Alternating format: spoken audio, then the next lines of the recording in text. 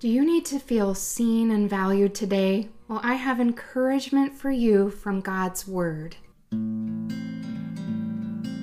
Welcome to the Finding Peace in God's Word podcast, the podcast for people who want biblical solutions for life's problems.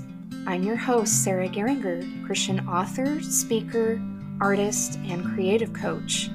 I'm excited to share my insights, struggles, hopes, and victories in Christ with you on this podcast.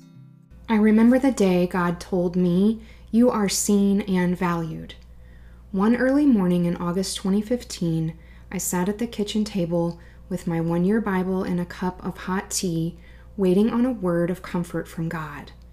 I had recently resumed my work as a school secretary. The hard gear shift between the peaceful pace of summer and the breakneck speed of the new school year was already depleting me in the very first week. That morning, tears stung my eyes but didn't fall. My job had become more demanding as the school's enrollment had exploded.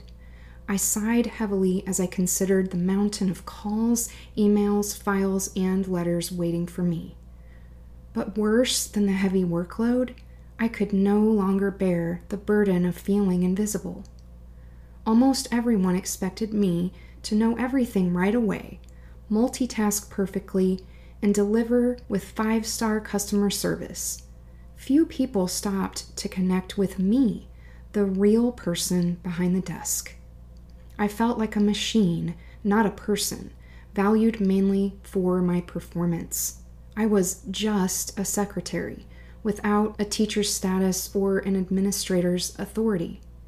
My assigned New Testament reading that morning came from 1 Corinthians. The Apostle Paul was describing the many parts of the body of Christ. He explained how all parts need each other for the body to work properly. When I read the words weakest and least important in 1 Corinthians 12:22, I thought, that's me, weakest and least important. But God corrected me. No, you are most necessary, he said. He spoke quietly to me, pointing out ways my job affected every other person at the school. No one else there could say the same. God whispered to me, "You are the heart of this place." I thought about my own heart, how utterly unseen it is, yet how vital it is for the well-being of every single cell in my body.